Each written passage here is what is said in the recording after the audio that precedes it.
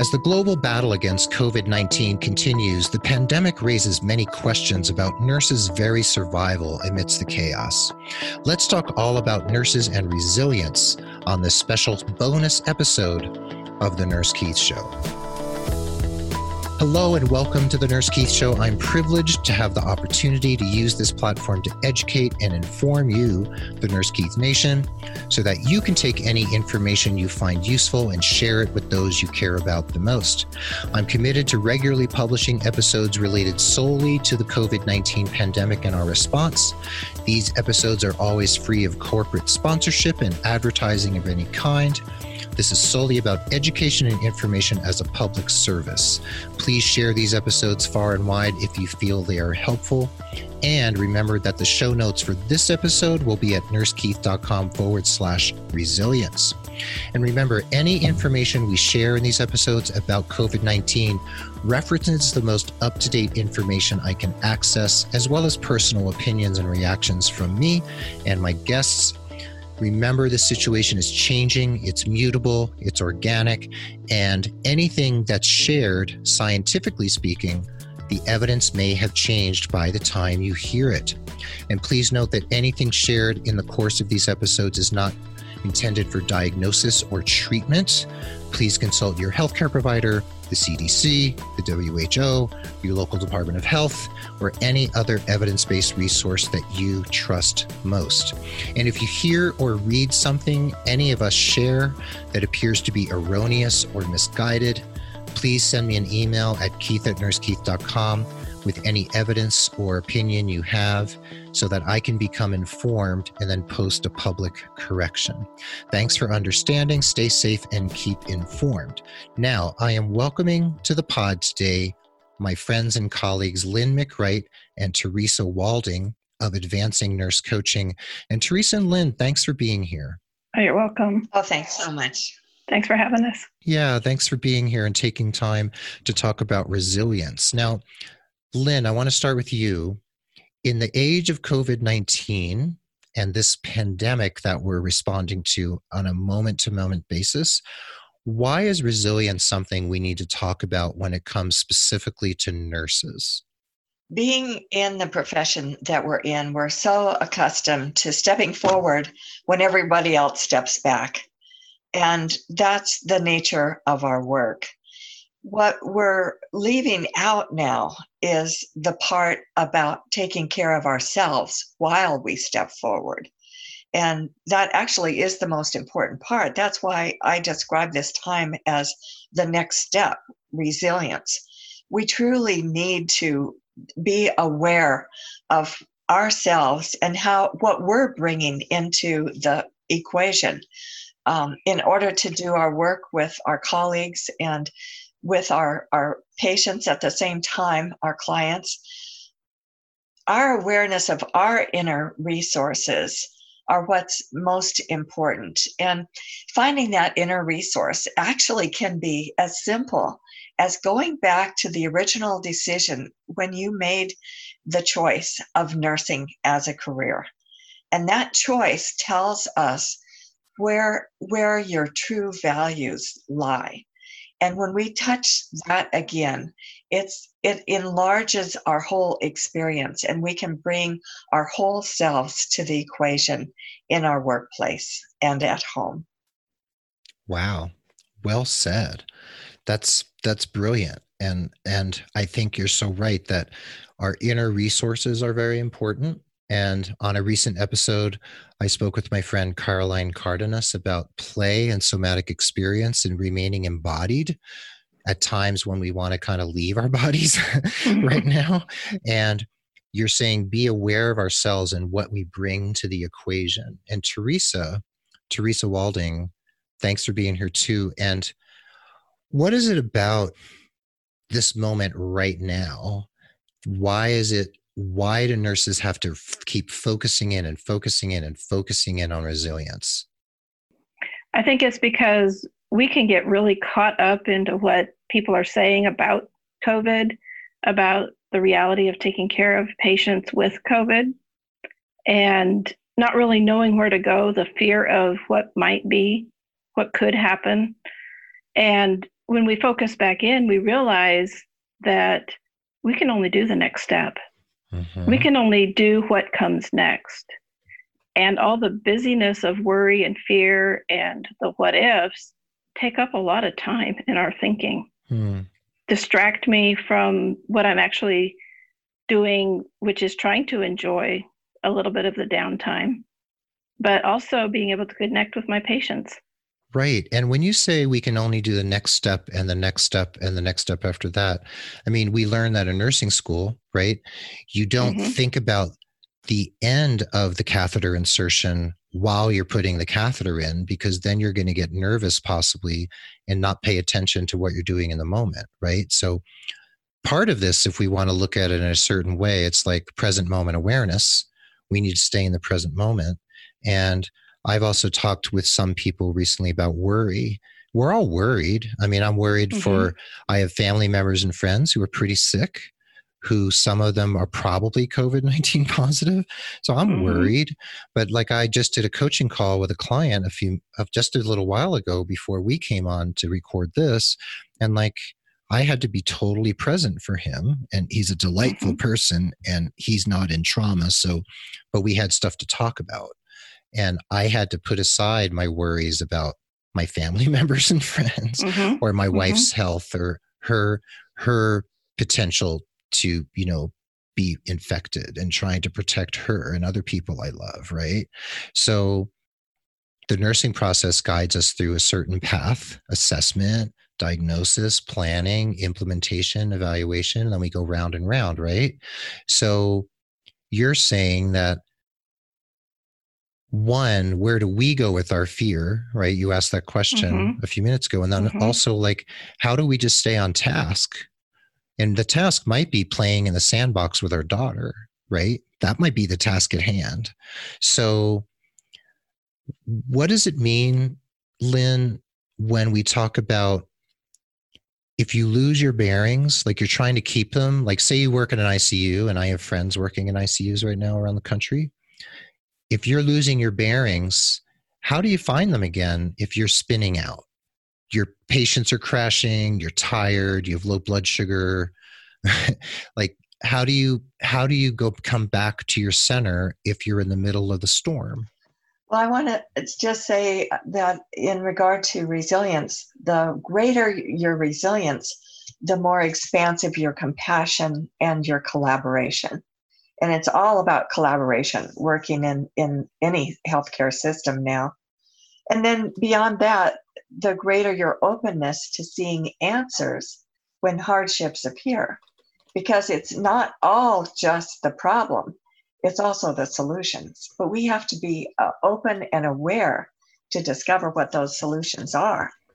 So we have a friend who was actually in Nepal during the earthquakes. She's someone who lived in that area. And of course, they had multiple earthquakes. Well, I heard there was one in California the other day.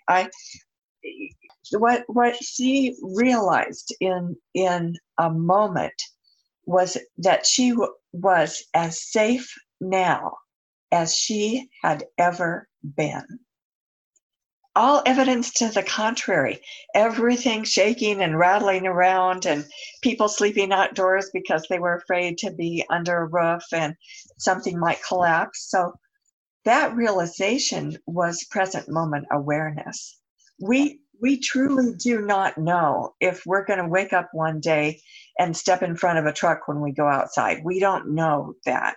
So in a sense, this is the illusion of certainty that is now gone.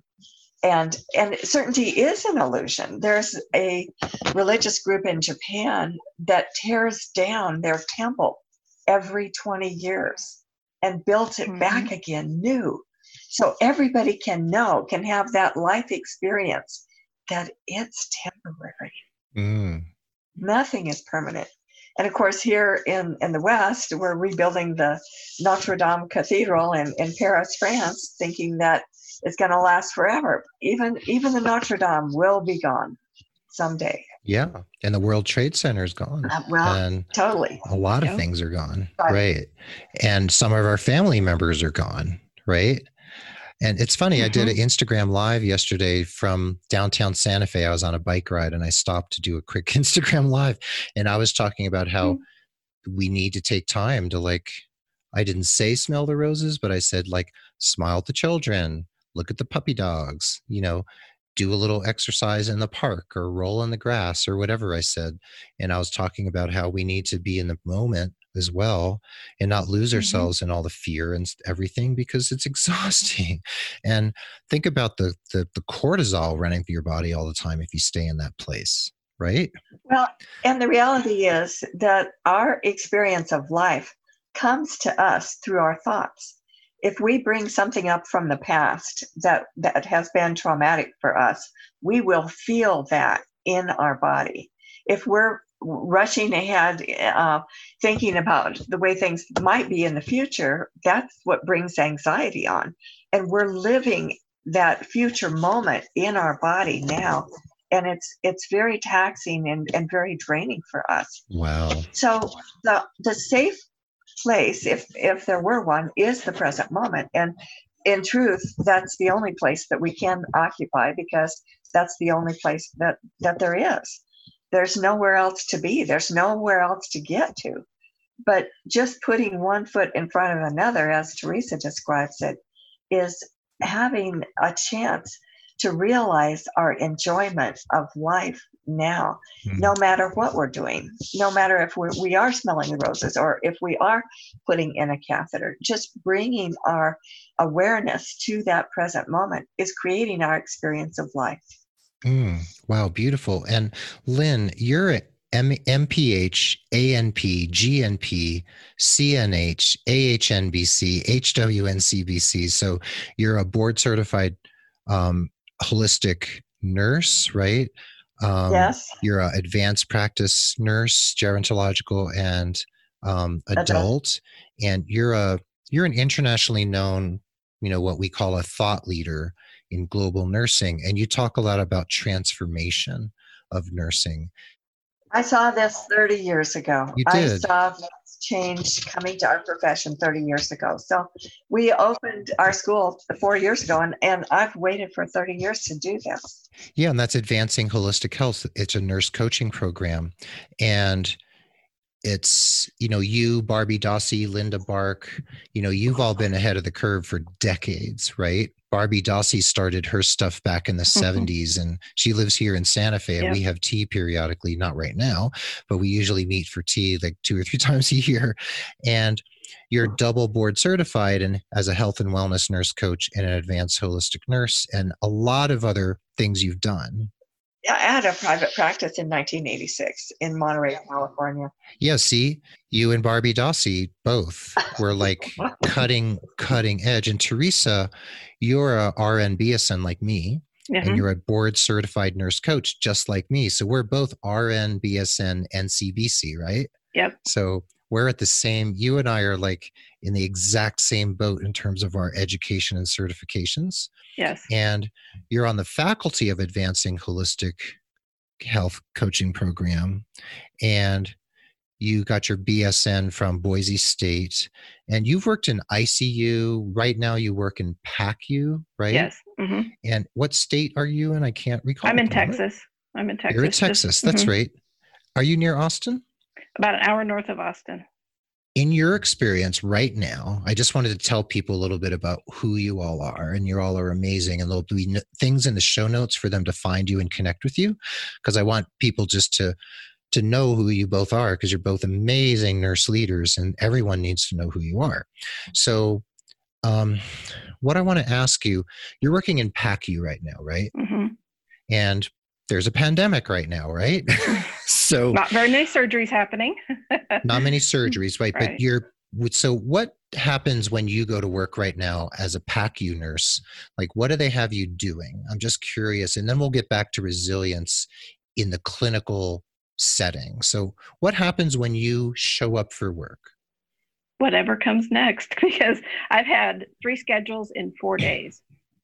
They've had us doing temperature checks at the door. They've had us clean. They've had us checking out scrubs, really, and of course doing the emergency surgeries that come through. But that kind of offsets you a little bit, like, I don't know what's next. Right. So at first it was kind of like, what do I do with this? Right. So you, as a PACU nurse, and they're having you do whatever, right? Because there's surge capacity, and you have to just do whatever you're asked to do, whether it's cleaning or taking temps at the door. But then if there's a gunshot wound, because, we're not only taking care of COVID-19 patients, there's people are having heart attacks and strokes and getting shot or stabbed or falling off a ravine hiking with their spouse and breaking their leg and having a compound fracture of the femur, right? Like, this stuff happens all the time. And we talk about surge capacity for COVID, but other things are still happening. Like, other parts of healthcare and patients' well-being hasn't changed, right? They haven't gone away. So how do you deal? Like, okay, here's the question.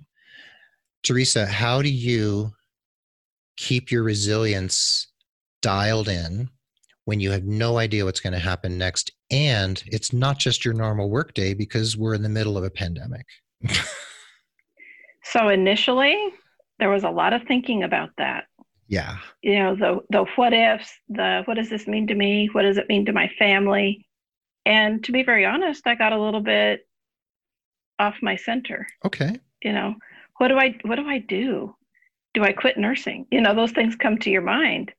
And then as we started moving through and just doing the jobs, I sort of settled in to the shift that I was doing and talking to the people around me. And to be honest, our whole hospital is reconnecting and getting to know each other.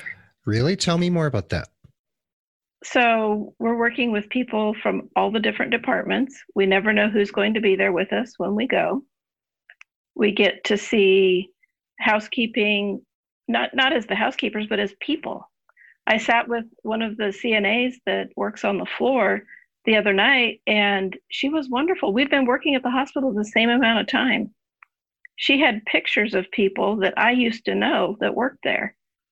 And so we're building relationships and figuring out who people are in the hospital. It used to be that I knew everyone, and now I feel like I don't know anyone. Wow. And this is bringing that camaraderie, I think, back to seeing people as people, not as a job. Right. Oh, wow. Okay. So let's unpack that a little more, shall we? Can we do that? Okay. So sure. If people are working together more and getting to know one another better because by dint of the situation, and they just, like, housekeeping's so important right now. And maybe we're realizing how important housekeeping is right now because we need things to be really clean. And before, we took them for granted, and we'd walk past a housekeeper. We probably didn't even know their name, or maybe some people go out of their way to know who the maintenance people are and who comes in and cleans the patient rooms, but they might sometimes be faceless and nameless to us. And I see this as the breaking down of silos, right?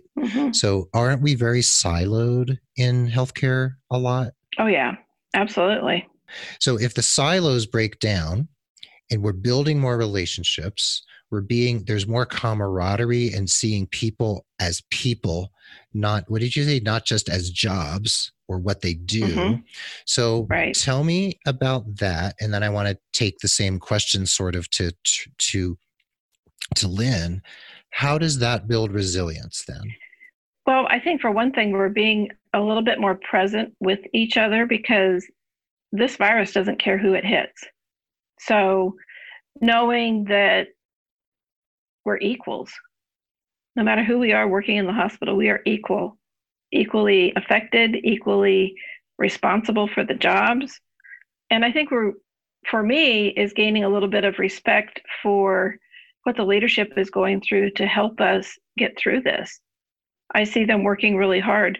I see their stress, and I see them from a different perspective than we normally see them, as having the answers, because they don't. And so they're asking for people to give suggestions, and they're listening. That's a good sign, isn't it? It really is. I like it. It's kind of like an appreciation that goes both ways for getting us through something we've never been through. The other thing I'm seeing is there's a lot of emotions that are people are going through. One day, someone will show up crying, or somebody will show up a little happier than usual. And I'm like, what is happening here? Well, people are becoming more present to their life. Yes.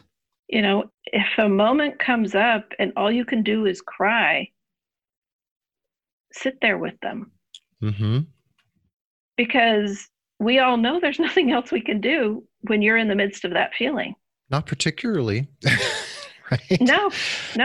But to stay there with them and not blame them is a completely different aspect. Not shame them and say, hey, pick yourself up by your bootstraps and get out there, honey. And we might do that under normal circumstances sometimes, like pull yourself together. Like we got patients to take care of. But right now it's like, you don't have to pull yourself together right now because you're crashing and your husband might be home really sick and you think he might have COVID and he can't get tested.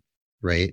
Or your niece is really sick, or your neighbor's really sick, or you're afraid you're getting sick because you have asthma, cardiovascular disease, and you finished chemo for breast cancer a year ago. That's right. What I'm hearing from you about all these emotions on board, we have to see others from this different perspective and kind of like break down the silos and see each other as real people, no matter what our jobs are, even if it's someone who fills the water for a CNA or a candy striper who's filling water jugs for our patients, like whatever it happens to be, it's important, right? Like absolutely. When I go to Trader Joe's, I'm like, thank you for working. What you're doing is so important. You're keeping us fed, right? So what I'm hearing from you, and I want to bring this, if you don't mind, I want to bring this over to Lynn. Lynn, what I'm hearing Teresa talking about here is we have individual resilience, right? So we're talking about how nurses can remain resilient and centered in the present moment. And what I'm hearing from Teresa is, maybe you wanted to talk about this anyway, is institutional resilience. Right. And what do you think of that? It's only through the people who are at work on the ground with the patients that we're making changes in our healthcare environment. There are no changes that are benefiting patients more directly than what the nurse does every day. And I think what is so surprising or wonderful about where we are now in regard to our society is that about 8 years ago, they did a study to see how visible nursing was to people in the community. And the results of the study were that nursing was not visible. So last year, at the end of 8 years, we looked at it, and what we discovered was that we were actually less visible than we had been when we started the study and the advertisement. So now, all of a sudden, that whole project, I think, is out the window because nurses are visible. Isn't it strange that at the same time, we've been voted the most trustworthy and honest professionals in the country 19 or 20 years in a row, even though we're not visible to people? That's a very strange conundrum to me. Yeah, it is. And I think that's why we thought we had to advertise and be more on more boards and be more visible in the community. What we're about now is societal change, and we're never going back. What we're about now is changing into what truly is the new. And this is giving us an opportunity to look at our society from top to bottom.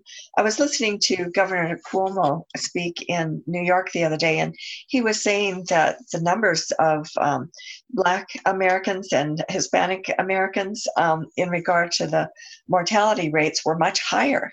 And of course, we all understand about comorbidities, that somebody has heart disease or blood pressure problems, also asthma, you name it. But what we're also realizing is that those may be the very people that are more directly on a daily basis connected to the public, that their work takes them as the driver of the bus or the woman that works in daycare much more directly into the public than a lot of other people. Right. And this pandemic is quite literally going to give us the opportunity to look at health equity and where information that we've never had access to before will become very apparent to us. That is really well said. And we can go into the whole race and socioeconomic issue, but my basic thought on that, what I've been talking to people about lately, like a friend of mine said, well, I can't stand how we always bring race into it. And I'm like, honey, we have to bring race into it, because if asthma rates of children in poor communities, and it's often communities of color, is worse, if asthma rates are worse, and the air quality is worse, and that's where we put our trash, and that's where we put our nuclear waste or whatever, we have to look at that. And, we have to look at like why, as the pandemic broke out, were a lot of what we call 1%ers flying on vacation to get away, bringing the virus with them unwittingly, I guess, to Hawaii and other places, and why were certain 1%ers escaping the big cities to their second or third homes in the country, overwhelming the healthcare systems in those small communities and stripping the shelves bare of stuff because they had the money to buy everything. So we can spin into a huge tangent here. But I guess what you're bringing up, the basic thing you're bringing up here is health equity and basic societal change and what needs to happen. And I listened to this amazing podcast the other day. There's a company called Crooked Media, and they were started after the Trump administration came into power, and they took that term, the crooked media that the president has used, and turned it into a company at crooked.com. Their most famous podcast is Pod Save America, and it is unabashedly incredibly left-wing progressive, and that's like, those are my people. But they have a special podcast right now by a doctor, and it's called America Dissected Coronavirus, and you can find it at crooked.com.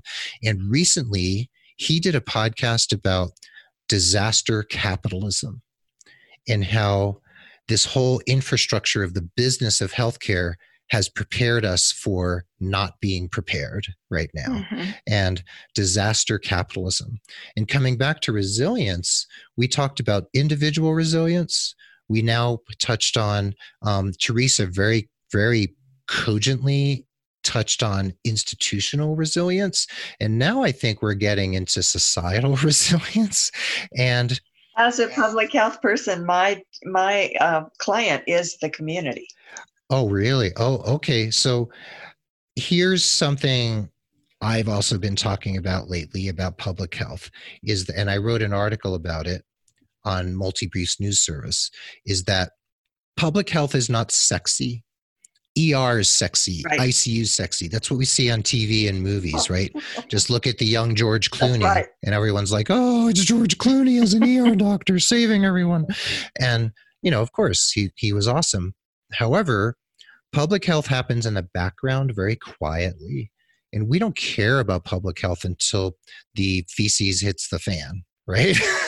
So now we all care about public health, but my fear is that as a society, our resilience is here to respond because of the public health system. That's right. And if we defund it, if we pull money out of it, if we take focus off it. I mean, I've said on this podcast before, we should be like bowing down to public health. It's one of the most important parts of the healthcare infrastructure in our society. And coming back to your topic, what you reached out to me about was the resilience of our society. Public health is where it's at. ICUs and ERs are awesome. I mean, that's really awesome work. And PACUs, where Teresa works. But without public health, our hospitals would be even more overwhelmed, right? Well, it's like in public health, we laugh and we say, well, if there were bodies floating down the river and people at the bottom were pulling them out and taking them off to the ER, the people in public health would be tromping up the river to see where it was coming from. Right. So we know that we have a place. Has public health been underfunded? Yes. I mean, we're actually struggling to meet the demand now, and the fact that we don't have adequate testing, it's not readily available and at a reasonable cost, is all part of the picture because of the underfunding that's been historically felt throughout the public health system. Very good point. And Teresa Walding, my friend, if we come back, like we're winding down here, we have a few minutes left. We went from individual resilience to institutional resilience to societal resilience. And Lynn just really knocked it out of the park around that, right? Public health. So if we circle back, if we want to button this up, right? Mm-hmm. And we come back to individuals, you and Lynn said something before we started recording that really is sticking with me, and I want to make sure we address. So we talked about being of help to the people around you, like being supportive and all that kind of thing, finding your bearings, navigating what's going on right now. So I have two more questions. So if we all have innate health, and you mentioned or Lynn mentioned before we started recording this notion that nothing inside us is ever really damaged and there's nothing lacking, and our innate health is there for us to access. How do we make sure we are able to access it when we need it most, like in the midst of a pandemic? To remember that nothing out there can hurt us and nothing inside of us can hurt us unless we let it. So saying that, we're talking about our thoughts about what's happening.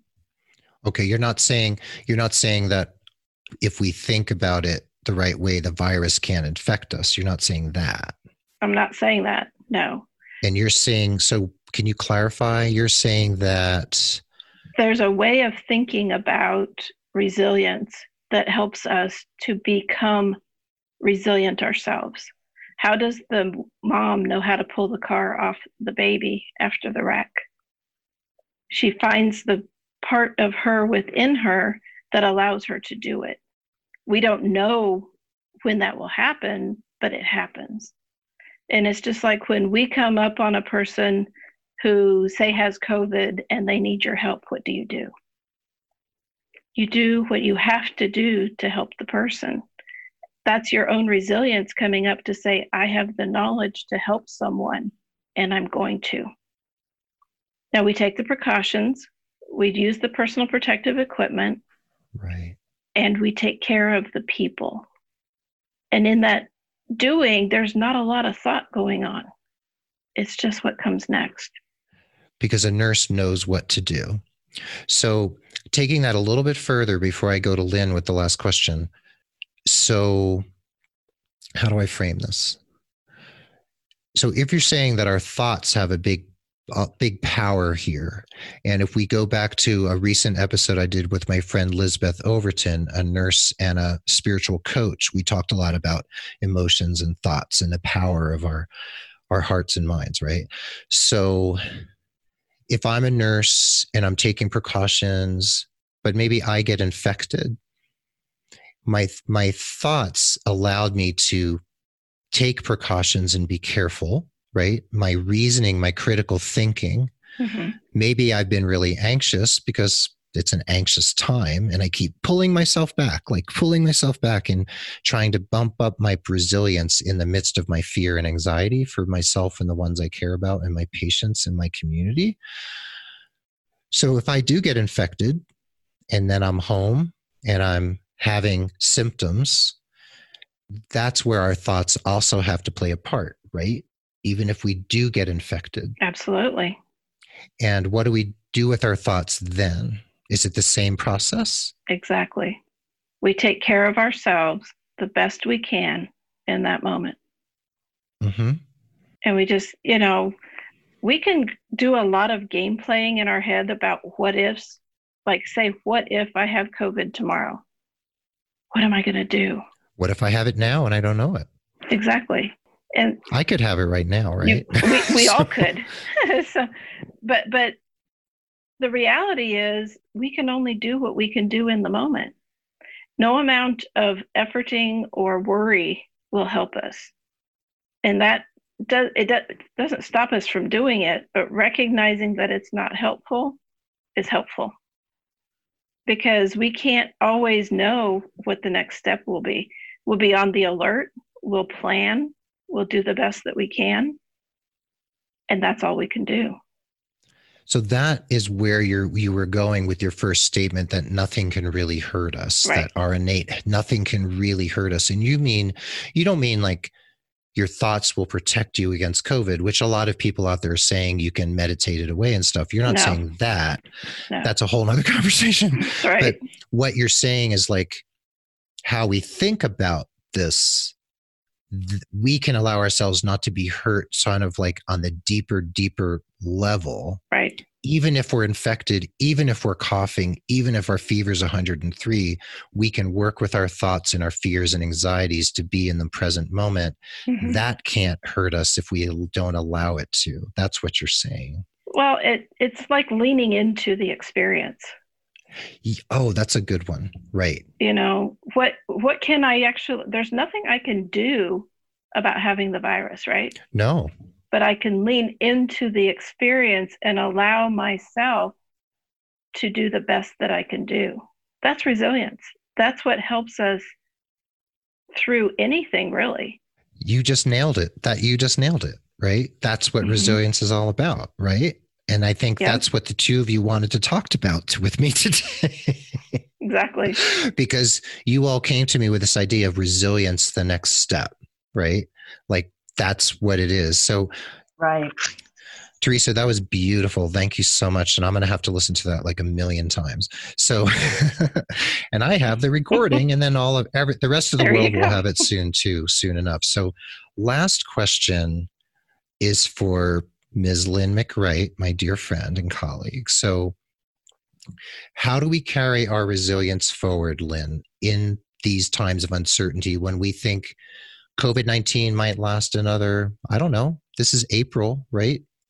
Could be another 6 months or 9 months. We don't know. So what do we do? I think what I want to say is simply this, that we will have all kinds of thoughts because we quite literally cannot control thought. And when we see it, it's already been thought, so it's over, and then another thought comes. What we need to do is have compassion for ourselves and understand that full range of human thought experience is going to come to us from time to time, and to be forgiving of ourselves and understanding and gentle when our thoughts are perhaps not where we might wish them to be. And in that moment, just realize that it's okay. We are all okay. We are all taken care of. I mean, quite literally, even those of us who are ill or who are at the end of our days are being taken care of. So we have to understand that the generosity that we provide to ourselves is healing. And beyond that, when we're generous with ourselves and forgiving and graceful, then we can extend that to our neighbors. Beautiful. Thank you so much. And we are all taken care of. And there's the homeless people on every corner in Santa Fe, right? In Los Angeles and Seattle and New York. And then there's all the people living on the streets of India right now without protection and sanitation. We can't fix everything as nurses, right? We want to. Like, I want to fly to India and fix it for those 50,000 people, but I can't do it. Mother Teresa tried. She tried. She spent her lifetime there. And what I talked about on Instagram Live the other day was that we can't feel shame, one, for having our own feelings. Like, if I feel bad today for a few hours, I still deserve to have my feelings, even if someone in India is dying right now of COVID-19 on a street corner in Mumbai. I can't change that, right? So I have to be resilient enough to realize that, and then feel compassion for that person in India dying on a street corner in Mumbai, and then go on with my day and do the best work I can, even if the best work I can do at the moment is go to Trader Joe's, get the food that I am privileged enough to be able to buy. And toilet paper. And toilet paper, and if there is any, and say to the cashier, thank you for working. What you're doing is so important. Thank you for being on the front lines. And then I can give a granola bar to the person at the corner asking for money or food because I can, right? And I can give him a can of dog food for his dog. So part of resilience, I guess, as we close, is that we have to be resilient enough to realize that we can't fix everything. And we have to be able to live with that and then go forth and do what we can. And if we all do the little bit we can, there's a lot more to go around. Yeah, we just have to be aware that our thought and our feeling are one thing. It's two sides of the same coin. If we're thinking it, we're feeling it. If we're thinking it, okay, I'm going to write that down. If we're thinking it, we're feeling it. That's going to be in the show notes too. That's how we create our experience of life. Beautiful. And what we'll have in the show notes too is some nice photos of you both, your logo of Advancing Holistic Health, right? And Advancing Nurse Coaching now. Advancing Nurse Coaching, it's now called. It used to be called Advancing Holistic Health. You'll hear that on your last episode with me. And we'll also have links to your website, and all your social media and LinkedIn, and people can find you both at nursecoaching.com. Yes. So if you go to nursecoaching.com, you will find Teresa Walding and Lynn McWright, two amazing, resilient nurses who are doing great work in the world. And I can't thank you all enough, and blessings on you, your families, your colleagues, and your communities. And thanks for this amazing work and this great conversation. Oh, thanks, Keith. Oh, thanks for your community. Thank you. Well, there you have it. Thanks for listening to this special bonus episode of the Nurse Keith Show on resilience in the age of COVID-19. And there will be many more bonus episodes to come. And remember, the show notes can be found at nursekeith.com/resilience. I hope you feel uplifted, empowered, and maybe a little bit more resilient from this episode. And I encourage you to take whatever inspired action you can to educate, inform, and calm your friends, family, loved ones, colleagues, and members of your wider community. The Nurse Keith Show is adroitly produced by Rob Johnston of 520-Hour Podcasting, who is kindly producing these special COVID-19 episodes free of charge as a public service to members of the Nurse Keith Nation. And Mark Happy Speeson, my amazing stalwart social media ringmaster, who helps me spread the word by keeping you informed via our many online platforms. Stay safe, stay informed, be the resilient nurse who does the right thing in the face of COVID-19 and adversity. This is Nurse Keith saying adios till next time from beautiful Santa Fe, New Mexico.